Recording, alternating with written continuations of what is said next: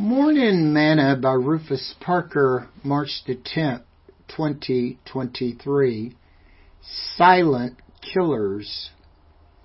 Have mercy upon me, O God, according to thy loving kindness, according to the multitude of thy tender mercies, blot out my transgressions. Wash me thoroughly from mine iniquity, and cleanse me from my sin. For I acknowledge my transgressions, and my sin is ever before me. Against thee only have I sinned, and done this evil in thy sight, that thou mightest be justified when thou speakest, and be clear when thou judgest. Behold, I was shapen in iniquity, and in sin did my mother conceive me. Behold, thou didst desire truth in the inward parts, and in the hidden parts thou shalt make me to know wisdom.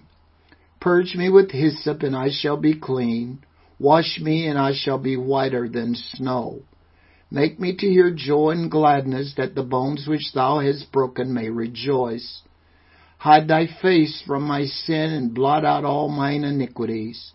Create in me a clean heart, O God, and renew a right spirit within me. Psalms chapter 51, verses 1 through verse 10. Today's morsel. In life, we continue to hear about silent killers. Things such as cancer, high blood pressure, heart disease, diabetes, glaucoma, and osteoarthritis porosis. Out of these, heart disease is classified as the number one silent killer, followed by cancer being the second. The Bible speaks so often to us about guarding and keeping our hearts. We must rid our minds and intellect of anything that can destroy us. We may not think that reading certain books, listening to certain music, or watching certain television programs or movie will affect us. But ask yourself, where do most of the vile and defamation language spoken by those in the world come from? It comes from television and worldly music. You must guard your mind. Secular music and even some Christian music and artists must be carefully filtered, as they can be silent killers if one is not careful. David prayed for the Lord to create in him a clean heart and renew a right spirit within him.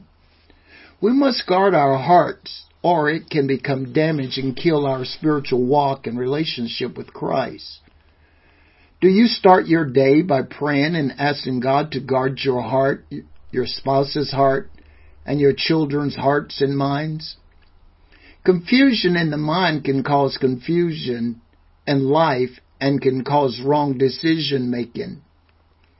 When is the last time you've had a heart checkup? Right now might be a good time for you to filter it through the Word of God and check to ensure it is still pure, clean, and functioning righteously. Sing this song with me today.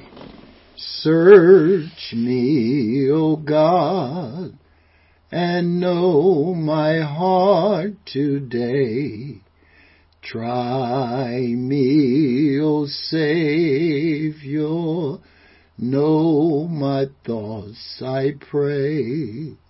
See if there be some wicked way in me.